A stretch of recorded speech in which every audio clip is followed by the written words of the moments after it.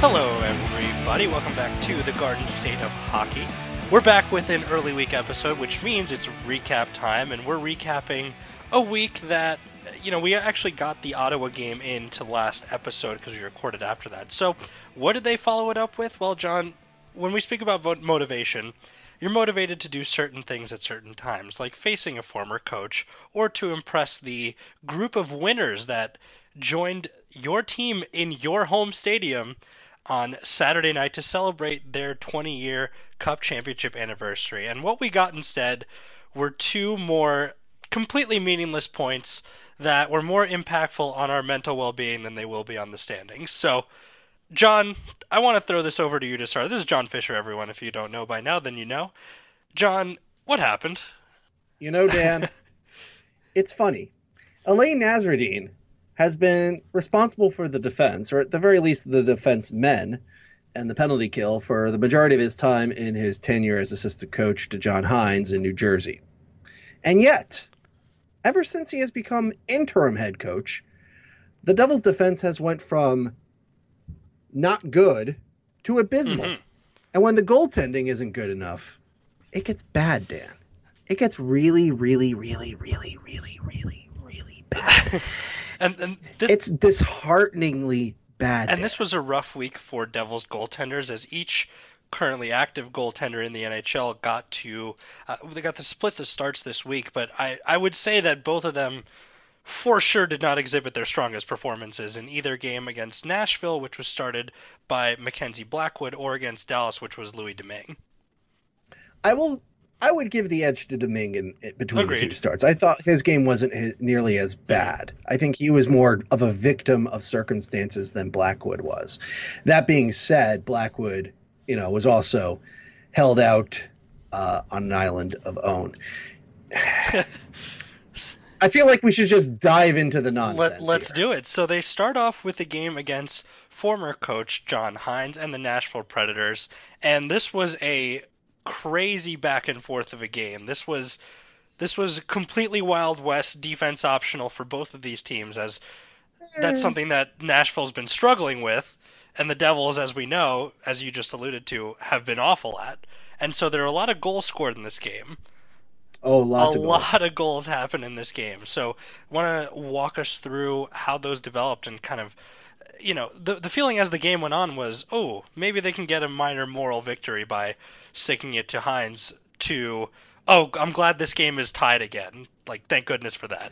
Well, you wouldn't be saying thank goodness for that given the last goal scored in regulation, because it was scored by Nashville. Right, okay. Well, in Dallas I was saying more of that, but yes, go on.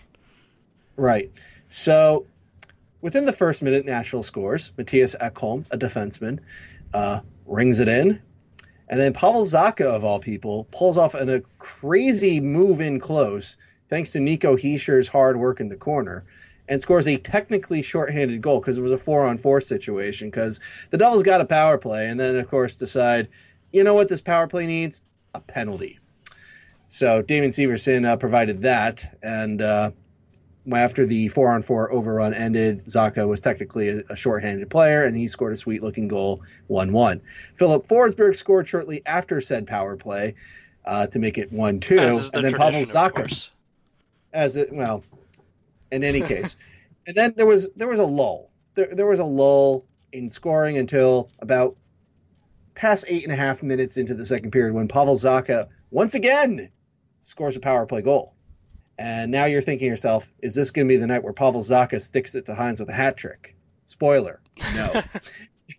But he gets 2 goals, and they were nice-looking goals. And then the Devils went up in the game when Nikita Gusev converted on a power play. A very nice-looking power play. A well-structured power play with a primary assist by Mr. Zacha. So already you have Gusev with points, Zacha with 3 points. Maybe tonight's going to be the night. And then we just forget about Nick Bonino in front. Mm-hmm. As in, the Devils forgot about Nick Bonino in front.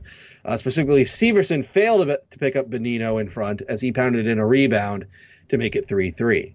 And then shortly near the end of the second period, Jesper Bratt, who was having a very nice game of his own, darted ahead, scored a goal himself. You're up 4-3. So what happens, Dan?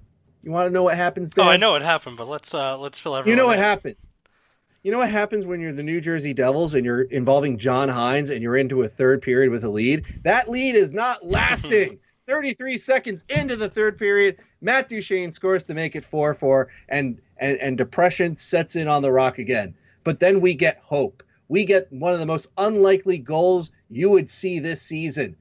A Kevin Rooney offensive zone face-off win directly to John Hayden for arguably the greatest shot he's ever taken in his NHL career to make it 5-4.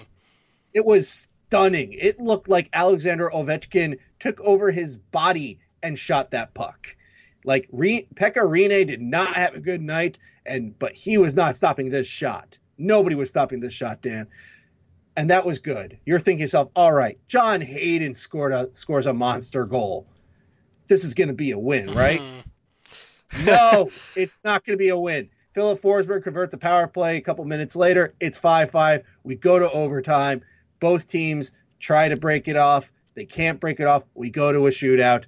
And the Devils, similar to how they did in Ottawa earlier this week, well, Nashville did it to them. So John Hines gets a W at the Rock for one of the few times he did so this season. Wow. Ooh, good dig there. I like that one a lot. I hated it, Dan. It was annoying to say the least. It was something that, I mean, there's a talent gap between Nashville and the Devils. That's obvious, but they didn't play poorly enough to kind of deserve a shootout loss, in my opinion. Granted, there were some lapses, mentally and actually in coverage, but I think they played well enough to secure that result. But once you go to that shootout, Gusev scored, I believe, right? And then they missed the other two shots. So yeah, Hughes was stopped, and then Palmieri, he also got stopped. Hughes had a pretty bad game. Like, he was benched the entirety of the second period because, the disconcerting thing is that Nasreddine was saying, like, he knew he wasn't giving enough of an effort, which is not something you want to hear about an 18-year-old supposed wunderkind on your team. But, it'll happen every once in a while, especially in a season like this one. I'm just hoping it doesn't remain this way going forward, and ideally the benching will have served as the little reminder that, listen, you're in the NHL, you got to try no matter what the results are going to be, no matter what's going on. You got to get it together and keep your head in the game no matter what point of the season you're at. So looking forward, I don't want to hear any more, circumstances that led to that, but it was just an unfortunate effort all around, and I hate the shootout much. Well, I like the shootout. Personally. Horrible way. But more importantly than that is that Blackwood had a bad game. And that's actually a little disturbing. In fact, I finished up the month in review. Actually went up today as we're recording this. And Blackwood's numbers were actually worse from a save percentage perspective than Domingue's, which tells you two things. One, Blackwood's hot streak clearly has ended. He ain't hot. He ain't the man now. And second, it begs the question, had he been more like the goaltender we've seen before his injury, and arguably, back earlier in the month, maybe the Devils win this game outright. Because honestly, the Devils got the goal scoring. Finishing plays was not their issue for once. They were finishing the plays, and they even got some goals nobody really expected. You wanted special team support? Hey, the Devils gave up a power play goal, but they scored two of their own and they scored a shorty. So you can't say special teams were a net negative. Yeah, Hughes had a rough game. He was by no means like the worst skater on the ice. That would easily be Mirko Mueller by far. And Nasreddine scratched him for the Dallas game on Saturday in response. Unfortunately, he was replaced by Connor Carrick. So, 6 or half dozen of the other right there. The fact of the matter is, a lot of the goals against, once again, yes, you would have liked Blackwood to make an extra stop or two, but it also comes just down to guys are just watching the puck. They're not looking for open guys off the puck, and they're not making the plays. Like, a lot of this stuff, I'm coming down to the fact is, as much as I believe the system is really hurting the Devils, and Nasreddine just does not have one as a head coach, whoever's in charge of the defense, statistically is getting blowed up under his reign, and you're going to see that in more detail next week in a post I'm starting to prepare. It just, some of these stuff are just fundamentals, Dan. You shouldn't have to be a 5-year veteran to know that you should pick up a guy around your net. You should not have to be somebody with near 800 games of experience to know that you need to make your zone exit count. You can't just throw weak ones towards the blue line. And you definitely do not need to have, Pat Burns or Jacques Lemaire or Larry Robinson or some other Hall of Fame level coach to tell you that you got to pick up men who are wide open that nobody's looking at. Like, these are fundamentals of defense, and the Devils are not demonstrating them up and down the lineup, no matter whether or not you're Blake Coleman, Jack Hughes, Pavel Zacha, I almost said John Rooney, John Hayden. These guys are just not committing to it, and it burned them in another game that could have been a win. And that's really the story of the season, is that it's not that the Devils are, yes, Nashville has more talent, but this was a winnable game. And the Devils failed in a lot of the usual ways that night, just as they did on Saturday night in another post-regulation And loss. we'll call this one a winnable game as well, because some of those fundamentals that you're alluding to right now were actually cleaned up. I thought they played a really solid game against a Stars team that has only been improving as the season's gone on. This is a team that, it's obviously difficult to come into someone else's building when they're doing a big ceremony like the Devils were that night, but this is a very, very good team the Devils faced off against. And again, the game looked like it was in their grasp, and they couldn't finish it. Right. Well, again, both teams I thought played a very sloppy game. I think the play that would describe it all was there was a sequence in the first period where the Devils turned the puck over to the man on the right point. I can't remember. It wasn't Haskainen. It was his partner. Maybe it was Johns. Maybe it was Lindell. Whatever. It was to a Dallas defenseman. He turns it over right to Jesper Bratt, who, if he handles the puck properly, could go off on a breakaway. But Bratt turns it back over. It goes back to the sideboards for another puck battle, and then it gets outletted for a Devil to just dump the puck away for a line change.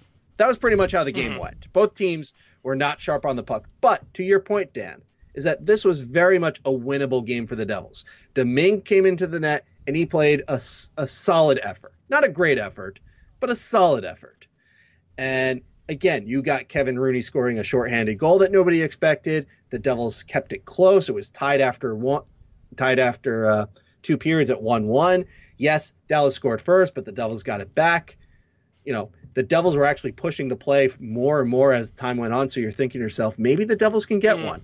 Maybe they can get that one bounce against Ben Bishop. Maybe they can make that one successful play. And then overtime happens, and we have another fundamental failure for a massive L on what should have been a celebration and a celebratory night for the past and the present Devils. And you mentioned that of the two goaltenders who made the starts, Blackwood, we talked about how he didn't have his best game. Domingue was pretty decent until he was obviously mad at himself after the play happened. It was very clear, and the reporters were talking about how he slammed his stick in frustration, but that rebound was egregious that he gave up to let up that overtime goal, and he knows it. Well, the thing with Domingue, and this was true throughout the entire game, and pretty much every other game he started, is that the man has terrible rebound control. Like, I'm not a big believer in rebound control in the sense of it's like practicing deflections almost. Like, you can do it, but in a game situation where there's a whole bunch of variables that nobody is tracking, good luck trying to replicate that. But goodness gracious, anytime a puck is hitting Domingue's pads, they are going all over the place. Like, spicy rebounds are everywhere. If you feel like your taco, your burrito is lacking some spice, watch a Domingue performance in net, and woo, you're going to feel the heat of those rebounds coming at you. It's also going to give you some gray hairs, maybe lose some hairs. Domingue actually had a terrible turnover with the handling the puck on his stick, which thankfully he did not pay the price for. But he gives up lots of rebounds, and I understand he feels bad about the overtime goal. He's not the guy to blame for the overtime goal. No. Do you want me to break down the overtime goal? I feel like we need to talk this through. Sure. I mean, there's a lot of blame to go around. Their rebound, let's just start with that. It was not the best one to give up. However, no, there was a bigger sin at play. There was a bigger error. Let's start from the beginning of the shift, because this did not take long. So Nico Hischier gets a breakaway, and Palmieri follows up. Bishop freezes the puck, so the Devils get an offensive zone face-off. Nazardine decides, this is where I'm going to throw out Jack Hughes, who, by the way, had an okay game. Not a great game, but an okay game compared to the Nashville game. Nikita Gusev, who was having a good game until this shift. And then PK Subban, who was having an okay game offensively, but defensively he was all over the place. I thought the Green-Subban pairing statistically looked good, but they had some really rough moments and some rough shifts. And Subban already got exposed by creating a 3-on-2 rush against that led to Joel Kiviranta's first ever NHL goal that made it 2-1 in regulation that Hischier later tied up. Anyway, so your three men for the Devils are Hughes taking the faceoff, Gusev at the right hash mark, and then Subban at the point. Going up against Joe Pavelski, Matthias Janmark, and Esa Lindell. Dallas wins the faceoff. Hughes is the only Devil who does the right thing on this shift. Mm-hmm. He is the only person. He notices Lindell has the puck. He is going to apply some pressure and forecheck Lindell to force the defenseman to make a play. That's the right thing to do in that situation because Dallas was clearly holding up the puck, waiting to get a breakout going. So Hughes basically forced the issue. Because it's 3-on-3, Gusev and Subban immediately start dropping back, which makes sense because as you should be, because Hughes is already committing to the forecheck. So Lindell passes the puck to Janmark. Janmark turns on the jets, and Gusev is caught flat-footed, despite the fact that he sees this man in white and very bright green coming right at him. Janmark has not done much in this game, but oh my goodness, he is doing something to Gusev right here. He is burning the goose. He is having roasted goose for dinner, or a late night snack. It was about 9 o'clock past 9 o'clock in New Jersey at the time, and so he gets past Gusev. Mind you, at the same time, Subban is tracking back, and Pavelski, he's following the play. He's not like rushing up next to Janmark, but he's keeping pace, so to speak. Subban decides, Gusev is getting beat. I'm going to start heading towards closer to Janmark, as my goaltender is going to try to stop the eventual shot. However, you may have noticed, I mentioned Joe Pavelski. Yeah, there's a whole trailer situation happening here. Exactly, and it's a 3-on-3 situation. There's no man advantage or disadvantage here. It's 3-on-3. Hughes took Lindell. Janmark took on Gusev and beat him. So if Subban decides, I'm going to go look towards Janmark and shift my weight that way, who's on Pavelski, Dan? Oh, that answer would have to be a resounding no one. Nobody, Dan. No one. And so, shot, rebound, score. Subban falls on his butt. Dominguez unhappy. I leave the arena disgusted with a very heavy metal ring on my finger. Well, important to mention that. And here's the thing, Dan. Subban's not an idiot. Subban is a former Norris Trophy winner. He is 31 years old. He's a very talented defenseman. How? How do you not make a miscue, a misread, a misdecision, a misplay like that with that much experience underneath your belt? I get it. Everybody makes mistakes. Everybody has an off night. But it wasn't like Subban was terrible that night. Like he was otherwise having a good game other than the aforementioned giveaway that led to the 3-on-2, which led to him sliding like an uncoordinated penguin on his stomach that left the goal scorer wide open. Mm-hmm. Like, it's a 3-on-3 situation. He knew Pavelski was his man for at least 50 feet of that rink, and then decides, I'm just going to give up on this and focus on the shooter. And once again, Dan, it's the same old story with the Devils this season. Too much attention is being paid to the man who has the puck, and not enough attention is being paid to the men who could make a play if the puck comes to them. And it burned them in overtime. It burned them in the third period for a goal against. And it even burned them in the first goal they gave up to Dallas that game to Dickinson. I mean, it's maddening because I would get it if it was like a rookie defenseman and he's overmatched and tired and he's having a rough night. But Subban should know better. And the sad thing, Dan, is, and this is the part that annoys me the most, and I wrote about this in the recap, because I know you and I both know against Montreal later this week or against Philadelphia on Thursday or against Los Angeles on Saturday, it's going to be somebody else who blows it this badly. Maybe it's Severson. Maybe it's Vatanen. Maybe it's Green. Maybe it's Carrick. Maybe it's Mueller. Maybe it's Butcher. Maybe it's a forward. Maybe it's the goaltender. You just know it's going to be somebody, because it's always somebody who makes a fundamental mistake that costs the team in an otherwise winnable situation. I don't care that the Devils have nothing to play for. At this point, it's a matter of pride and professional circumstance. Handle the fundamentals. Yeah. Handle the fundamentals, and the Devils could have swept this week. Yeah, and the thing is that this is something, handling the fundamentals is something that if you've ever played a sport, this is something that you learn when you're a child playing this sport. And this is something that I guess I almost think that Nasreddine knows these players too well because he doesn't want to tell them to focus on the fundamentals. That's what it feels like. It feels like he's trying to be more their friend because he's been so close to them for these last couple of years without being in as authoritative as a role as head coach.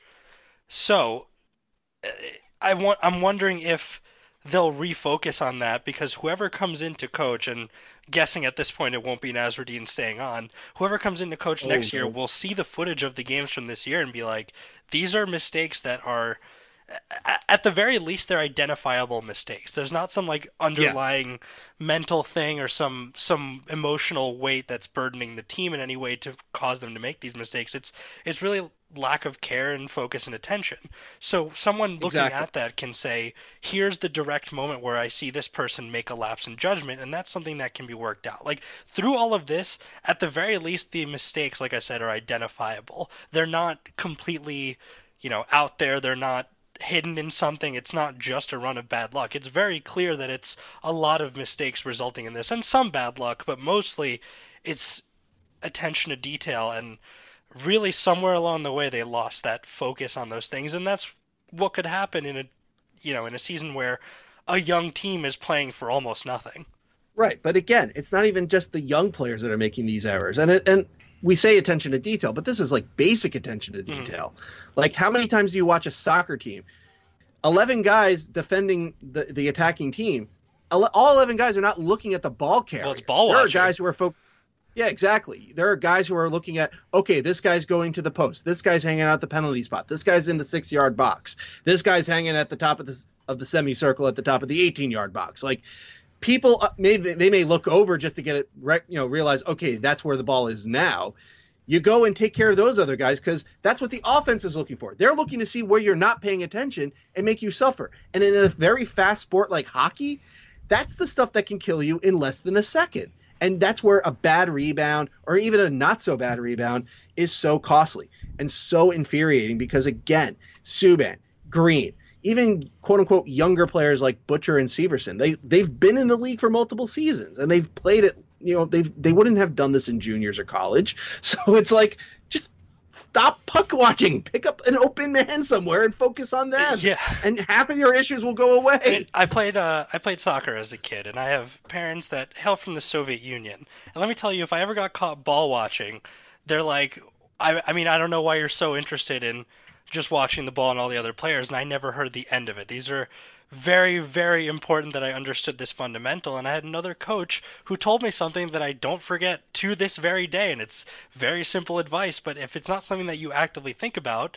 it's something that's just going to go away, and his advice was, don't shoot at the keeper. That's it. That's the only advice, that has stuck with me through all these years from a soccer perspective, but it was so important that just repeating that fundamental dogma has been, it was instrumental throughout my time playing soccer as I, aged into high school and, even playing intramural in college. It was something that it's such a simple concept, but if you don't actively think about it, you're going to forget to do it. And it's something that the Devils need to get back to those simple concepts. It's make the smart pass, don't make the complicated one. It's really, don't skate over the puck. You make sure it's on your stick before you start moving forward. Make sure you're not the last guy back, because then if you trip over your own skates, there's going to be an odd man rush the other way. Exactly. And again, this is why I struggle with the notion of, well, yes, the Devils could add more talent to their blue line and they could get better fourth liners and get better players overall. I get that. But these sorts of things that I'm getting agitated about and angry about, and you're getting worked up about, and other fans are getting worked about, is not issues of talent. Like, you don't need to be a former Norris Trophy winner to realize, oh, it's 3-on-3.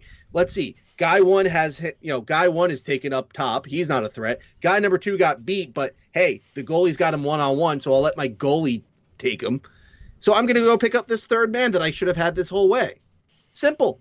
You don't need to be a super amazing player. You just need to recognize your situation and handle your business. And if Domingue gets beat by Janmark straight up, then that's on Domingue. Your job was Pavelski. Mm-hmm. And again, I'm not trying to pick on Subban specifically because this has been the same old story with lots of other players in the season on this very team, both young players, veteran players, mid-career players at the end of their career. It's constant enough that it's basically systemic. And to your point, it's a big reason why Nasreddine really can't be the coach, because if he's not telling these guys, hey, this has got to stop. You got to start worrying about off the puck play. You got to stop puck watching. Or worse, if he is telling them that, then they're just not listening. And that's another reason why he can't be the guy. I think for the veterans specifically, though, before we hop off this, I think for the veterans specifically, there is a lame duck element to this where maybe their attention to detail and focus is, I don't want to say elsewhere because, they're professionals. This is what they do. But it is tempting to say that with the way this season has gone and the way it looks to be heading and has been heading for a while now, I can see why there would be those lapses in attention and focus for especially some of those guys that are rumored on the trade block. But, among all that, I have to give credit to Wayne Simmonds because it doesn't seem like he's actually the devil that's been probably the unluckiest this year. And it doesn't seem like he's lost his fire or his focus. So I really do appreciate watching that from him. Like he may not be as lucky around the net as he has been in previous seasons or as effective, but he's always out there playing with heart, and that's visible. So I'm hoping that some of the younger guys can take a page out of his book instead. And one of the younger guys I wanted to mention before we hop off here, who's coming from a team that's playing with a winning mindset, playing with a winning mentality, was actually called up today. And as we talked about in past episodes, that call-up is Joey Anderson. So he's coming with a little bit of spring in his step. He's been performing very well in Binghamton. That team has been on an absolute roll, and I'm sure, even as they were rolling, there was a thought in the back of his mind that was like, I can use this as a springboard for my NHL career. I can use this as my opportunity to show that I do belong here, because the way it went last season, they didn't think I was, justified enough to make the team to start this year. However, he's had a much better year. This is really his moment to look out and say, I can seize this opportunity with New Jersey. I can show them that, I deserve to be a mainstay on this team as they get rid of everyone else and as spaces open up. You want to also reward guys who are doing very well, especially given where the Devils are this season. For example, Anderson, he wasn't initially the AHL All-Star representative, but he was the name as the replacement. And he has demonstrated, he's made the team last season, straight out of camp. So clearly the Devils like him. And to your point, he's a guy that, if he can get in a couple NHL games, it looks like that's going to be the case for at least this week. Carve yourself out an opportunity. You're not, just to take a phrase from a professional wrestling academy, you're not here to be given a spot. You're here to take a spot. Mm-hmm. And if you're Joey Anderson, you're probably looking at guys like Hayden or Rooney and are like, come on, I could do this. And I hope he can. So we shall see. But I think it's well deserved that he's getting an opportunity after getting some success in Binghamton. And I'm glad that the Devils aren't just calling every B Devil that they can. They're being a little judicious in terms of who they've been calling up, because they could have just as easily called back up Michael McLeod, or they could have just said, hey, Ben Street's getting healthier, so maybe we'll just activate him. They're giving an opportunity to a guy who's basically been earning the opportunity to get an opportunity. And hopefully he takes advantage of that if and when he does get into games later this week. They have to be a bit judicious now, because given the messaging that the owners have set forward of, we want to win as soon as possible, they need to find the guys who can as quickly facilitate that. So calling up Anderson is no accident. Calling up, potentially McLeod when he was rolling, that was no accident either. That's something that they need to figure out who is worth investing on the organization. And really, as they go forward in the draft, which positions do they need to fill out more? Where do they need to add depth if they don't have anyone in the pipeline right now? It would be nice to at least narrow down who they think has a reasonable shot at the NHL, and that's why I think Anderson has earned his call-up, and hopefully he makes the most out of it. Absolutely. And let's not forget the other elephant in the room.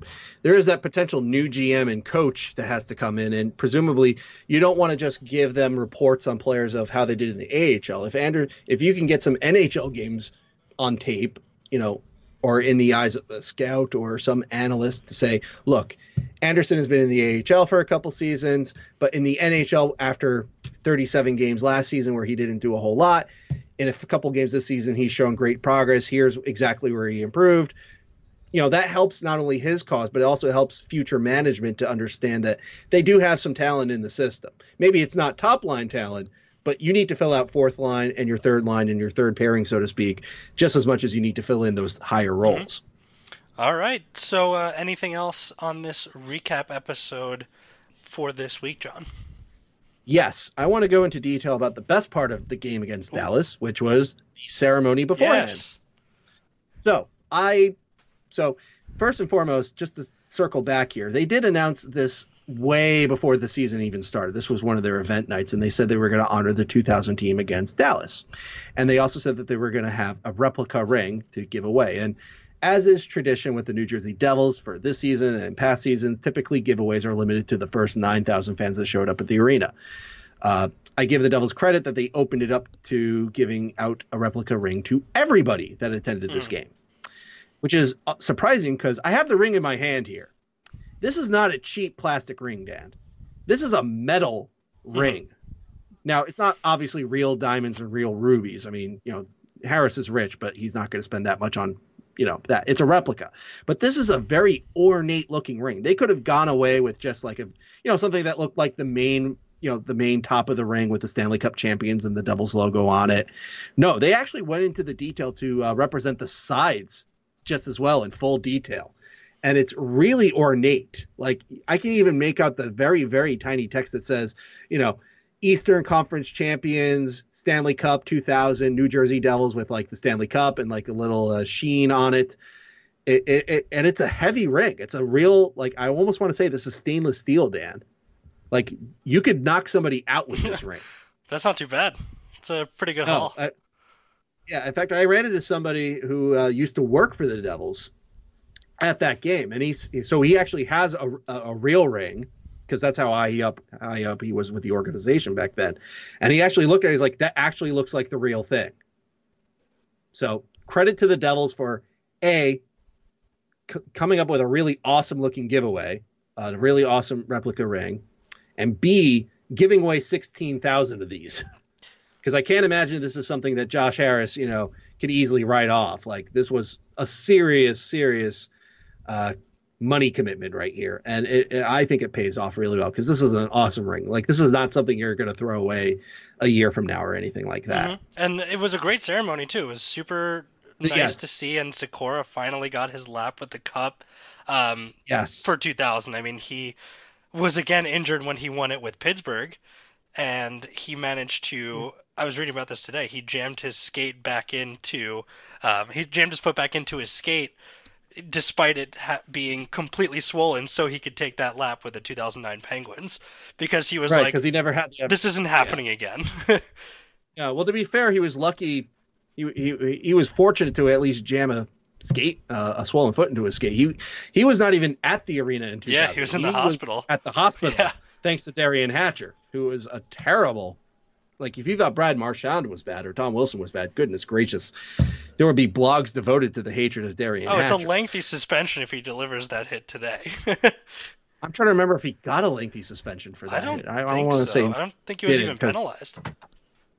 No, but it was a really, really nasty hit, and I thought it was an awesome touch that the powers that be brought the Stanley Cup to the ceremony, and Peter Korczak came out and got a huge ovation to skate around with the cup, because I think the majority of the arena knew that he didn't have his chance. Well, he finally got his chance. Yep. So that was all great to see. It was a very enjoyable night, a very nice time to look back and kind of see, catch up with all these guys. As the Devils have been doing on their official podcast, they had Sikora, Elias, Arnott, Stevens, Danico, obviously, just to talk about the experience in 2000. Those are some great stories that I would highly recommend to anyone who hasn't heard them. I mean, it's a really cool time reminiscing with those guys. And and I appreciate that Lou Lamoriello showed up and Scott Gomez showed up. I know the Islanders had their game in Brooklyn earlier that afternoon, which they lost in overtime, but they made it over. A couple of the guys Gomez no longer works for them. Oh, he Yeah. doesn't. Okay, I thought he was still with the Islanders. My Yeah, that mistake. was actually at the beginning of this year that he chose not to come back. Okay, fair enough. Well, then it was easy for him to come. Yeah. He Oh, well, presumably who had knows, some honestly. free time. I mean, most of the guys that didn't make it, Fedosov, I know he's running He's like head Russia's of sport in Russia, yeah. head of sport. He's kind of tied up. Mogilny, he runs the Vladivostok team of the KHL. I'm sure he had other professional commitments. Terreri, I'm trying to remember. I think he's the goaltending coach for I Binghamton. think so, yeah. Yeah, well, Binghamton played that night, so he was obviously busy. Jay Pandolfo is an assistant with Boston. Yep. Boston had a game that night. So the only guys that I didn't really know why they weren't there were Rafalski and Ken Sutton. Mm-hmm. And credit to the Devils and to the alumni and to the players themselves for wanting to come back. I mean, even Steve Rule showed up and got a very, very specific announcement about how he was a key player in a shutdown role in Game 3 of the Eastern Conference Final. Which was he didn't play much, but you gotta highlight your successes where you can. Anytime you beat Philly, you gotta highlight it. This is very true. Always beat Philly. To that end, Dan, just to briefly mention what's coming up and what we'll be reviewing next Monday or for the next week's show, the Devils will be hosting Montreal and some Russian player on Tuesday night. Originally, this return was going to be on Saturday, but serendipity happened and he's no longer a King. Right. So Saturday's game against the King pretty much has no heat. There's no interest. It's just for lottery placement. It's two bad hockey teams playing each other on a Saturday night. Get your tickets. Oh, in the middle of all this on Thursday, the Devils get to go to Philadelphia and try not to embarrass themselves again. Oh, a third straight time there, huh? I would like the Devils to beat Philadelphia just because I hate the Philadelphia Flyers and I like it when the Devils beat them. Well. and the Devils can play spoiler. True. Because that wild card race and third place in both the Atlantic and the Metropolitan, they're very much up for grabs. Philly's in the mix. It would be so nice if the Devils could take them down a peg. That Metro bubble is tight enough that the Islanders are even starting to get nervous about their placement, and they had a 17-game point streak at some point this year. Exactly, and that just speaks to the testament of the quality of the teams in the Metropolitan. That Carolina kept pace, Columbus not only got hot, but they remained hot, and Philadelphia were never really out of it. And so Pittsburgh, without Crosby for the longest point of the season, just managed to find ways to win games, and they're still missing. I mean, they're going to be missing Gensel for the rest of the year, most likely. And they're still without Letang, I believe? No, Letang was playing. Oh, okay, I stand corrected. I'm not up on my Pittsburgh injuries, but I know they had a ton of them. But it's a credit to their organization that they didn't just find guys to fill in depth roles. They found guys that would fit their style for the depth roles and coach them up appropriately and have everybody on the same page from a tactical point of view. In other words, it's an organization that, despite some questionable decisions by GM Jim Rutherford, like giving Jack Johnson that contract and giving Jack Johnson any contract and acquiring Eric Goodbranson, and did I mention acquiring Jack Johnson? But they have a system that makes it all work, and they were able to not only get some breaks their way, but they rolled on the talent that they did have, and they kept, they put together solid game plans that they executed well, and they fully deserve to be in a safe position for a playoff spot. But going back to the bubble teams, the Devils are in a position where when they're playing a team like Philly or Carolina or Columbus or Toronto or Florida or the Islanders even, there's going to be a lot of outside fans interested in that game, hoping that the Devils can pull it off. Me, I'm a little more simple. I'm a little more selfish, Dan. I just hate the Flyers and want the Devils to beat them for a someone change. Should tell those outside fans to probably hope for something else this season. Yeah, yeah. I hate it when you're right, Dan. Well, sucks for you because I plan on being right as the season goes on. Anyway, yeah. That's it for our time today. We'll look forward to those games against the opponents you just mentioned. And ideally, if I have to take one win this week, it's against Philly, but who even knows anymore? Nothing really matters. We're just catapulting towards the trade deadline, and we'll see what happens then. But for now, that's been our recap episode. Thanks again for joining us. And as always, we say it a lot here. It's been a season of negativity, but at the end of the day, we're all Devils fans here. So let's go Devils, and let's reconvene back this weekend.